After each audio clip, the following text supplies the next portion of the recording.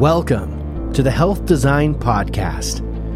Here's your host, Moyez Jiwa.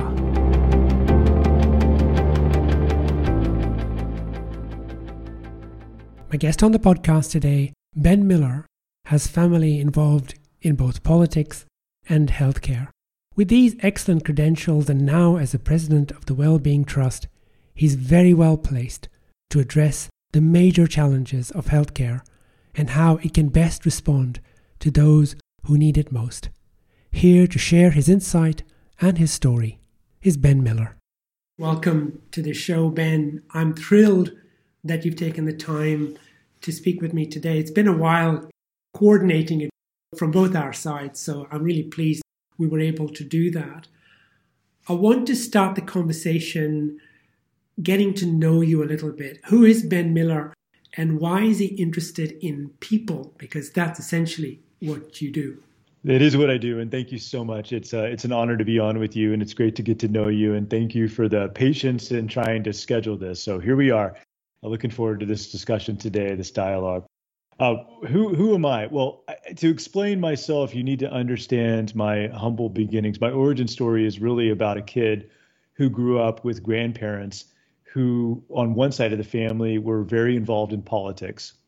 I remember when I was actually, well, you can't see this because we're on a podcast, but I have a brass donkey that my grandmother gave me when I was born. And literally, she told my dad, never let him forget where he came from. So I was raised in this political world where my grandparents were both in office. They taught me the importance of really connecting authentically to community, to represent the needs of those who don't have a voice, and to do what you can to really try and serve and really enable communities to be their best selves. On the other side of the family, I had a grandfather and a grandmother that were involved in healthcare. My grandfather was a physician. He actually became a physician after the war and got very involved in local healthcare. One of the things that's interesting is that when you're a physician in a small town, you get appointed to every board. You're on the school board, you're on the Chamber of Commerce, you're on the bank. And so I grew up in the middle of that. It's a weird way for me to answer the question, but it actually defines who I am. Because I am a political animal who deals in policy. I am passionate about health and healthcare. And the mental health piece is just the natural kind of symbiotic connection between politics and health. That's an interesting juxtaposition because we don't think of healthcare, particularly when we think about politics, because so much of healthcare is controversial, particularly when it comes to politics.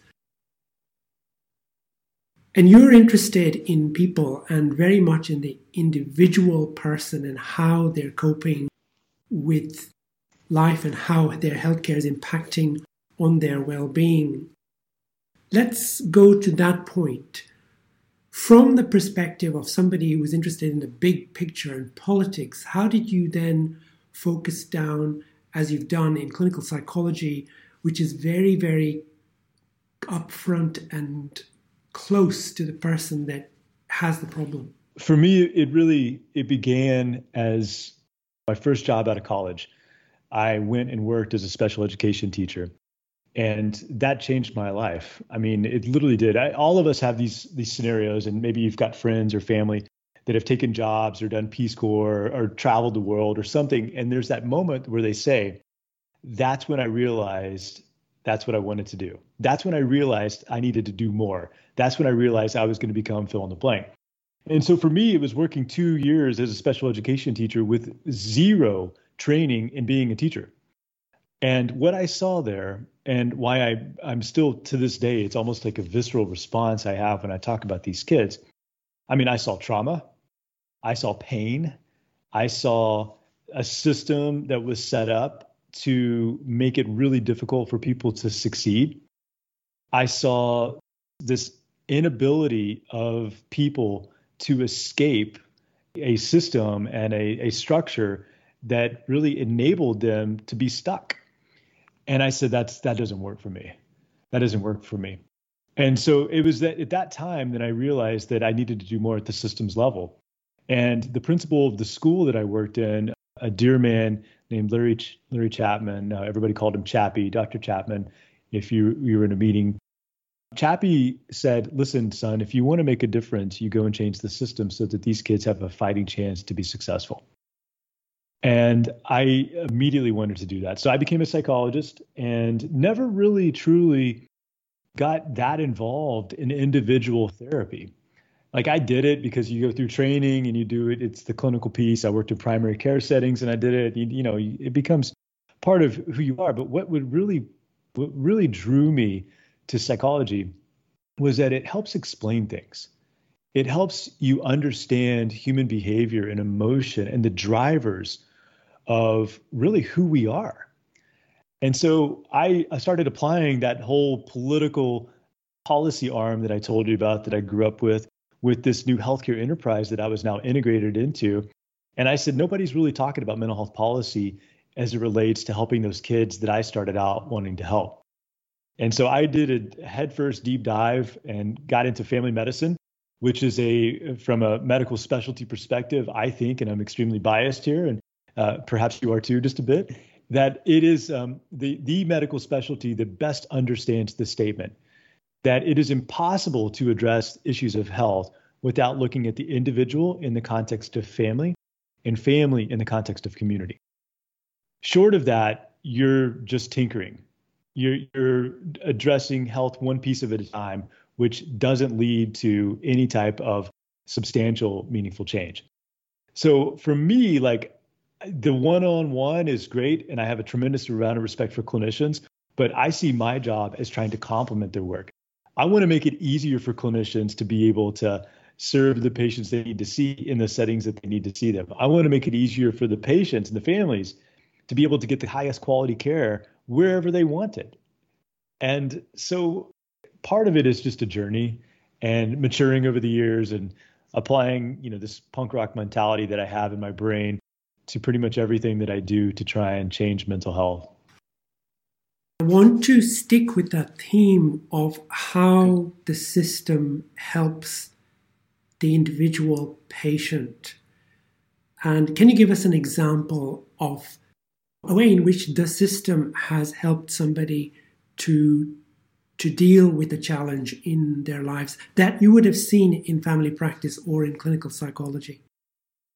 Here in the States and perhaps in other parts of the world, primary care is the first stop on your journey to get help for your health. And we usually have a relationship with the person that we're seeing. You might know them. You might have seen them since you were a child. They might be the clinician in the community that you can call. You might have seen them on TV talking about the latest, influenza strain, whatever. We have a relationship with primary care. And we also know that primary care as a function within healthcare is comprehensive. So it is not allowed just to address the piece where we have medical specialties that focus on just a small piece of your health. Primary care can't do that, or else you're going to fall through the cracks and they're going to miss something. Its function is to be comprehensive. So from a systems perspective, what I have seen happen is that here in the United States, we have undervalued primary care substantially, and even perhaps in the rest of the world too. But from a systems perspective, it continues to be this bright, shining light, this beacon of good opportunities and places where people are receiving the type of care that they need. And what I've advocated for, which is the reason I start with primary care, is that I believe that the triplets separated at birth have always been public health, primary care, and mental health. My mentor taught me that early on. And so when you bring those three siblings together, you get amazing things that benefit the patient and their family. And that is the system. But without the integration of those things, unfortunately, what happens is it just becomes these disparate pieces that don't necessarily work collectively towards improving your health. So that's probably the best example I can give you of the system helping people is looking at our general practice and our primary care settings, because they have and will continue to be that first stop for so many people on their journey. You are listening to the Health Design Podcast with your host, Moyez Jiwa.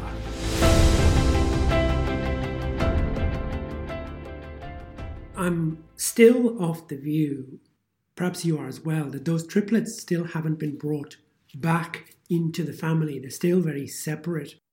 And so for a primary care clinician to access good quality mental health services is still a challenge, no matter where in the world you live. Is there a fix? Do you see hope?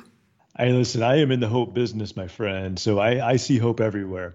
It is part of my job to make sure that people have hope. Yes, but as my other mentor would say, hope is not a strategy. So let's talk about the strategy and what's happening to bring those three together.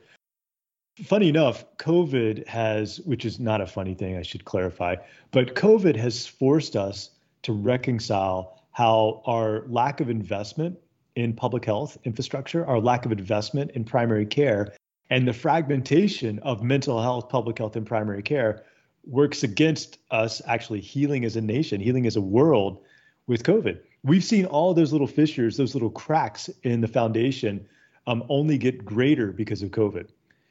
And if you weren't paying attention, which I know most of the folks listening to this were, it has highlighted opportunities to really rectify egregious structural mistakes that have been codified over decades through policy and through payment mechanisms. So I think that there is movement in that direction, primarily because COVID has forced us to see the failures that we've had as a society, as a world in bringing those three together. But honestly, the fragmentation problem is something that I fight quite a bit every day. I think that we've made pretty bad mistakes early on in our understanding of health that teased apart those core components like mental from physical just arbitrarily because we didn't know any better. Well, it's 2022 and the science will not allow us to continue to treat the mind as if it's separate from the body. And the evidence will not allow us to continue to see things like public health, primary care, and mental health as separate. But it's a lot of work to be able to bring them back together. So yes, I have hope. I see examples of this everywhere, all over the globe, where you are bringing mental health into primary care. You are seeing public health mentalities embraced at a population level. But it's going to take some time. The next generation is what gives me hope because they're the ones that are asking and demanding for more. They're the ones that are being trained in this new model that you and I are talking about. I'm an old guy now. And so I can say there's people coming up that have learned a whole lot more about this earlier than I did. And I actually think they're going to be the ones that we're following soon. I agree it's going to take another generation for us to get there. But you're right. We are getting to the point where it isn't just being asked for, it's being demanded by patients the world over who are saying this isn't good enough, we need something better. And you're right, COVID really did bring all of this into sharp relief. And as you've said, and as we have noticed around the world, rates of alcohol abuse, suicide, and drug abuse have increased exponentially during COVID and have brought a lot of the consequences of that into our lives. So let's start from where we are today. Given the enormous demand for that healthcare service, for support for those patients, where do we start when the rubber hits the road this morning? Let me lay some more context here for just a second as to how bad it is, because I actually think that helps explain where we need to start. You described some of the issues that we've seen around deaths of despair, deaths to drug, alcohol, and suicide. In the U.S. alone in 2020, which was the first year of COVID, as many remember, we saw 186,000 lives lost to drug, alcohol, or suicide. That is the most ever on record. And the provisional data for drug overdose alone in 2021, 2022 showed 108,000 lives lost. Again, the most ever, which is a phrase that, frankly, I tire of saying because we are going in the wrong direction. And so when we wanted to look at where do we start, I actually think we go back to, we can go back 2 decades and look at this trend that has emerged on why we are losing people to deaths of despair. Drug, alcohol, and suicide has been on this huge increase for 20 plus years now. And we have not made the changes necessary to acknowledge these problems. What we've done is we've become desensitized to the data. We've said, oh, suicide rates up 25% the last 10 years. Okay, well, we'll fix that next time. Oh, drug overdose deaths. Yeah, it was 75,000. Oh, it's 100,000. Okay, we'll fix that later. And so that problem is so pervasive now that it actually points in the direction of where to start. And this is a word that I'm going to use, which I think is appropriate for this, but it comes back to prevention. It's a word that in healthcare we don't often use because by nature of how healthcare systems have been designed, they get people when they're sick. They are about treating illness. And so it's very hard to be proactive and engaged in something like primary prevention when your job and what you get paid to do is to address the person that's sick. But where we start is to prioritize prevention. It's to make it something that's not just public health's authority. It's all of our responsibility to really be engaged proactively in making sure that we can prevent things like drug, alcohol, and suicide from getting worse. And there's different tactics and strategies for all of that. From a public policy perspective, if you want to look at something like alcohol, there are proven evidence-based strategies that we can put into place that can decrease alcohol consumption, period. Now, we don't often engage in those because alcohol has become socially acceptable. We don't think of it as a big problem as we do something like heroin or cocaine. But yet, there are strategies that we could use that would actually help us prioritize prevention. Drug overdose deaths. Right now, we have a lot of really nasty synthetic opioids that are on the streets all over the world. And these synthetic opioids are killing people at rates that we have never seen because they are so potent. Just for your listeners, and I know you know this, but traditional opioids derived from plants, synthetic opioids, lab created, extremely potent, and can kill you with the smallest dose. And so we have to then engage in a different type of prevention. We're now into that secondary or tertiary type of prevention where we need to embrace harm reduction practices. We need to be out there on the street where everybody knows how to administer a drug overdose medication to somebody that might be overdosing on the street. We need to have vending machines like they do in New York City where you can get access to these medications, or needles if you need to have a safe needle exchange. That stuff is still prevention, and we have not prioritized it. So that's where I start. Now, that's a heavy lift. That's a paradigmic shift for so many people because we're used to treating all the problems. We're used to catching it way too late. But that is how we are going to see those trends change. It's not a new program. It's not more money into healthcare for more clinicians. It's not about creating the latest, greatest drug. This is literally about going upstream and meeting people where they are and investing, truly investing in prevention. The Health Design Podcast is hosted by the Journal of Health Design, an alliance with Unfixed Media and Mental Health.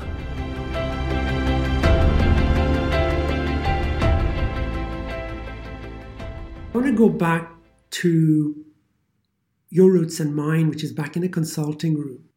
What do we say to those desperate people who currently come into primary care or to the emergency department where they've got multimorbidity, where they've got comorbidities, polypharmacy, they are an aging population, and yet the system says you've got 10 or 15 minutes to service this person before you move on to the next one, because the system is not allowing us what we need to do today to fix that person's problem. Prevention is almost too late at that point.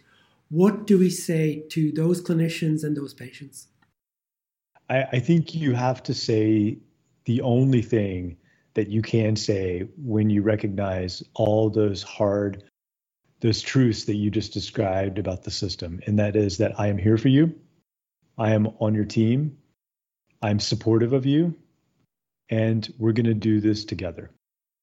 There's this installation of hope that occurs when you feel like that you have somebody that's there for you and with you. Now, from a primary care perspective, you could say that every day. And yes, it's true. And, it may benefit X number of patients, it may not. But for that one patient that they hear that they're not alone, that one patient that they hear that there's somebody there that's going to go on this journey with them and fight this fight, like that is what can save a life. So you're right. I mean, there was a study, and I can't remember. As I joked with you at the beginning, I'm coming off vacation, and so my stats are not in my head like they used to be. But there was a study that was done a few years ago that looked at how many more hours in the day it would require of a primary care clinician to actually put into place all the preventative recommendations that were out there. And it was something astronomical. And it's because, we don't have the time in practice to actually spend with the patients to do those things. And we get paid in the units. And that is, not to get on a soapbox here, but to me, if you want to see where we made the greatest mistake in healthcare, take a read of Paul Starr's amazing book, The Social Transformation of American Medicine. It actually is applicable for the globe, even though it's written about the US. The first sentence of that book says the dream of reason did not take power into account. And right then and there, you begin to see the unraveling of American healthcare, that it became about power, a hierarchy, transactions, and reinforcing that power, that hierarchy, and those transactions through policy. And so what's reasonable is that people would have their needs met in some meaningful way by a person they had a relationship with. It is relationally driven, not transactionally driven. So I guess that's a meandering way to answer and get at your point and your question. But for me, like, it's what we have to do. We have to recognize that the small moments of us instilling hope in someone might be enough to get them through the next day. It might be enough to get them to show up tomorrow. And what's better than that? We all need that at times. I love the concept of the small moment, and I want to focus on that for a minute. You said at the beginning of this conversation that the one thing that you learned early on in your career was context was everything. Context is everything. Who is this person? Who are their family? Who's their community? What do they want for themselves? And we've gone from that context to a system which is very reductionist. So it's a technical fix. If it was possible to fix somebody's problems in 10 or 15 minutes, we would be in a system that was working perfectly fine. I just wonder whether those small moments that you're talking about are the moments when I convey to you, as doctor and patient, I convey to you that you matter, that I see you, that I hear you. Those moments don't have to be very long. And I wonder whether, in fact, there's another piece to this jigsaw, which is how do we train doctors to do that? And that's not to say that the challenge they face is not enormous. But I do wonder whether the one thing that we could do, and you're a clinical psychologist, is to say to those clinicians, step away for 5 minutes from 2 minutes from that computer, look that patient in the eye, and just ask them the context in which they are bringing their problem to you. Does that resonate? Absolutely, it does. And I love the simplicity of it. And I actually think from just a pure pragmatic point of view, you humanize the clinician. They aren't just simply that person on a pedestal that you look to when you've got the problem and you do what they say, but they humanize themselves, and it becomes more of a relationship. And that to me is a difference maker. So I 100% agree with you. I think we can do that. But let me take it a step further. What happens then if those clinicians begin to try and empower their patients to practice the same type of showing up when they go home to their families? What happens if there's a new skill that can be taught to the patient or shared with the patient that they go home and they work with their kids? To me, it's the literature. If you just take a step back and look at what the WHO has done over the years around task sharing and task shifting, I mean, what better way to democratize these amazing functions that we have in places like primary care then to empower those patients and those families with a new set of skills that they can then go back to their communities and use. I think it's one thing for the clinician to take a minute and to humanize themselves and to engage in a relationship with the patient authentically. It's a whole nother thing to take it to the next level and to think about ways to empower that patient to then leave that clinic, go back to their context, their setting, and then impact those people around them. Like, I'm a huge fan of this. We've been doing some work here in the States around this for mental health, and we've taken a page from books all over the globe because the rest of the world's figured this out a lot better than we have. But we call it community-initiated care. It's care in community, by community, for community.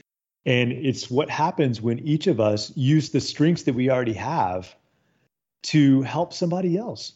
That brother, that sister that you've got, that colleague, and that is in pain, like, talk to them, show up for them, help them, because that one moment, like we just talked about a minute ago in the primary care space, might save their life. Primary care has a unique role to play there too. You talked about partnership as being the new paradigm, the new way in which we will do, and I hate to use the word business, but let's use that word business in healthcare. It's the new way in which we will turn up and recognize that it isn't always in that clinician's office that the solution will be found to the patient's problem.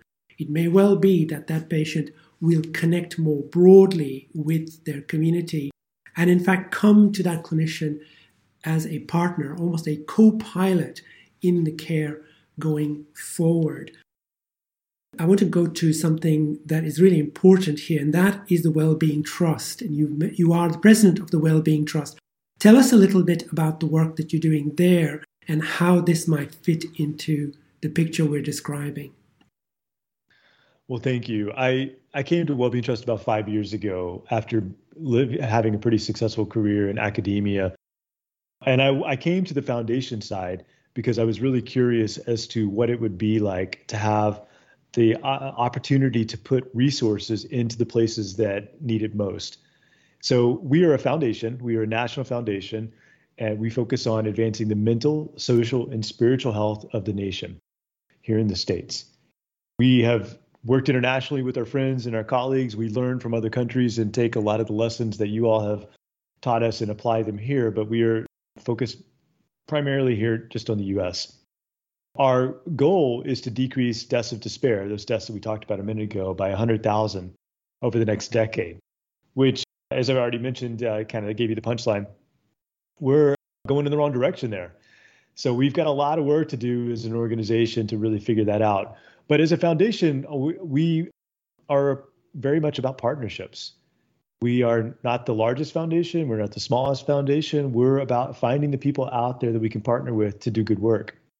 So some of that work, as we've discussed today, it might look like that community-initiated care model that I described to you. We think it's important for us to have communities that have been able to gain the skills to help each other. We think it's important to really embrace community-based strategies that allow for mental health to be seen much less a clinical issue, though indefinitely it is in some cases, but much more something that we just own at the local level. We know that there's some power there. So we invest in solutions that might be around creating products for policy. I'm very proud to say that here in the States, we've started an organization, we seed funded an organization called Inseparable. It's a policy advocacy organization that has single-handedly pushed major state policy here in the U.S., has been driving force behind some of the federal policy and bringing additional resources into mental health.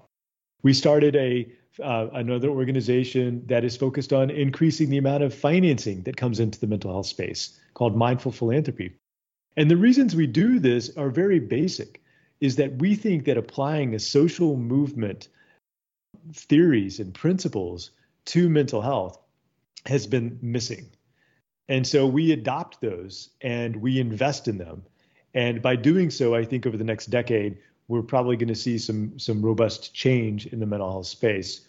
But we're young, we're scrappy. We've been around about 6 years now as an organization. We were started by the Providence Health System in the Pacific Northwest part of the country. Providence is one of the largest nonprofit health systems in the U.S., and they decided, and their CEO, Dr. Rod Hochman, made a commitment that they wanted to create a foundation that focused on addressing mental health.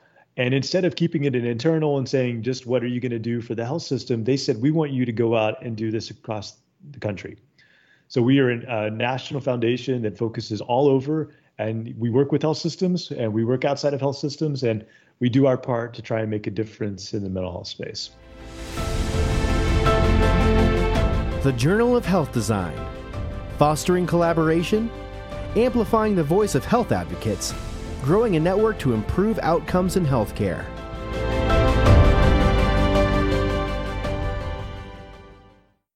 The US spends 19% of GDP on healthcare. I mean, we're talking about trillions of dollars. And yet the results that are achieved in the US, which should be world-class, are actually not always on a par with countries that spend even less, far less, on healthcare. Something has gone wrong in the US healthcare system, and it can't be fixed just by politicians. And I know that you come from that stable, but it can't be fixed just by politicians. This is a community. It is now a community problem, something that needs more attention at that level. I couldn't agree more. And one of our board members has often said that once you realize something isn't working, it's unethical to proceed as if it is. And I think what you just described is a masterclass overview of why the U.S. is failing, is that we have prioritized illness over health, disease over health, sickness over health, and we've created these businesses, for lack of a better term, that really profit off of sickness. And I don't think there's any surprise there. We realize that. But if we want to do something meaningful about health, it is not going to be found in the walls of a clinic. Going back to something you said earlier made me think, going to the relationship of primary care, there's nothing magical about a clinic. They're sterile, they smell funny. You go in there and you don't necessarily feel like it's your favorite place to be. The art on the walls is hideous. The carpet's got stains on it, whatever. So there's nothing magic about a clinic. What's magical is the relationship piece. So in this, as you were describing, the worst thing that we could do is to simply put more money into that, because that has demonstrated that it is not effective. And so therefore, it is unethical for us to continue to treat it as if it is. Where the money needs to go is in the other things that we know drive positive health. That includes things like where you live. It includes things like housing and transportation and economic and mobility and opportunity and education. All these things that we just sometimes, I think we've over the last couple of decades, we started to own the phrase social determinants of health. We don't even use that in our organization. We talk about community conditions and these deeper factors that are at play here. Because if you don't address poverty, if you don't look at it at a systems level, forget about having positive health outcomes. And I just think it's an opportunity for us to really rethink. I don't know in our lifetimes if we'll ever get there. I thought COVID might have been one of those examples where we saw, an opening for change, but I don't think that we're probably ever going to see healthcare change. It's going to continue to drive a massive portion of our GDP just because it will. We do not control costs here in the U.S. So you've got some people that charge a lot and some people that charge a little, but there's very little regulation over the price control there. And that's a problem. So that's maybe another podcast for another day. But I think most of us that live in this space realize how lucky we are to have so many resources, but yet how unlucky we are to have learned how to use those resources in the wrong way. But we're also incredibly lucky in having people like you, Ben, actually bringing your creativity, your background, your interest, your clear passion to improve the health and well-being of the people in the US, which is fantastic. Ben Miller, president of the Wellbeing Trust, it's been a joy spending time with you Thank you so much for taking the time, for sharing your insight, and for reflecting back what we all believe is a very hopeful future for us all. Thank you. It's an honor. You give me hope. Leaders like you are what we need right now, spreading the good word and getting out there and trying to make a difference. So I very much appreciate the time.